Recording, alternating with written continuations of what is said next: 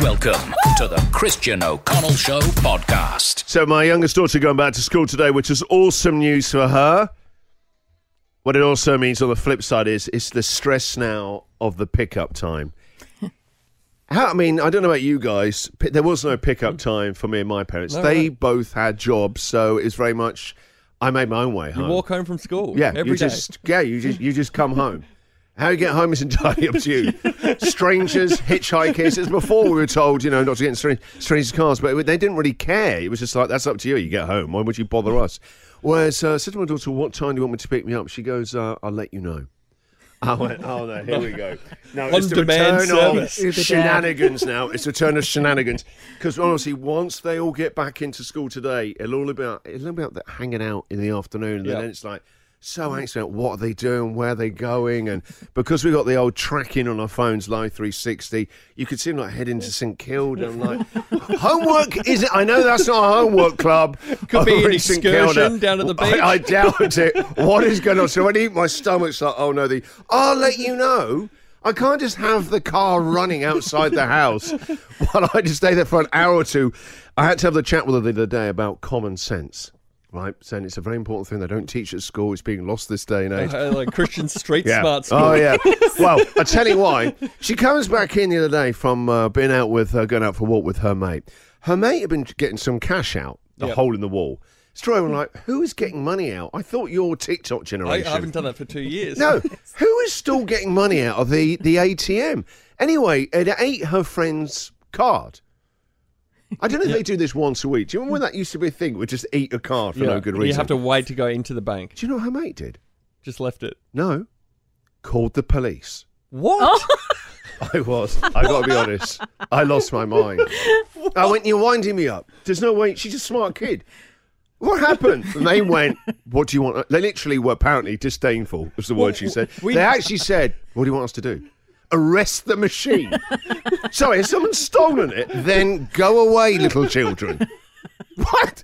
They called the police. Should have called the fire brigade and they bring the jaws of life and wedge it open. Yeah, put it off the wall, try and get the money out. I said, you don't waste an emergency. What do you think was going to happen? We just thought that they would come and get it out. The police, they have a special code. Look the other way, kids. We just got to do the old triple. Don't ever tell anyone. It's actually 000, okay? That's the code to get all card machines back out the machine. Did this happen to your husband over the weekend, Patsy? Chris went to get a haircut at the barber and set the alarm extra early because, the barbers are packed at the moment. So he got up there at 6:45, and same as us, we never have cash anymore. And he's a cash-only situation. So businesses these days are still cash only? Some are like that. And even in COVID times, it became some places, even if you've got cash, they wouldn't accept it because it wasn't a safe way to behave in COVID protocols and all that. But it's amazing how some places still want cash. Yeah. The hairdresser is my still only cash only business. Yeah. $15 for a haircut. I actually think oh, that's cheap. Charge more, like $15. This was half an hour. So do you have to go via a cash machine to get the money? Got to go walk past the bank on the way. And doesn't it feel like filthy even touching that? Like, out of all the stuff that we're doing now, wearing masks, the filthiest and most dangerous is that contact point, all those fingerprints, and they're always caked in crap, aren't they? And there's always maybe like a bit of old dry chunder or something like that by one of them as well. Right. They're terrible. So what did Chris do? Did he eat his card? So it ate his card. So he went to get $50 out, and he said he was quite offended when he came home. His haircut is $50 in cash. No, well, that's like the smallest you can get these days. You used to be able. I remember the days you used to be able to get $10 out way back. Yeah, I'm sure you can still get $20 out. You can't just get 50s. I don't know. Maybe you got a couple of hundred and wasn't telling me. Yeah, some walking around money for Chris after the haircut. A little bit of pin money for Christoph. Tell Patsy, only dispensers are lodged.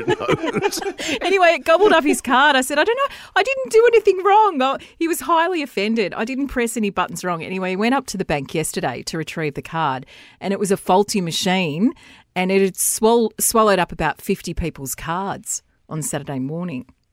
Do you remember there used to be that sort of urban rumours and myths and that if you put in a certain code, it would just give out money? Oh. I remember mates would all take it in turns doing that. Once a week there'd be a new rumour that the machine would just give out money if you hacked it by doing like 4 hash keys or something like that, putting the card in and out 3 times, and then you go, Must have just have no money in it. I don't know why this isn't just paying out. Where else do we think other Oh, than my hairdressers? nail bar Cleaners? does as well. Really? The nail ladies, yes. What, so it's cash only? Cash only. Wow. This is the Christian O'Connell Show podcast.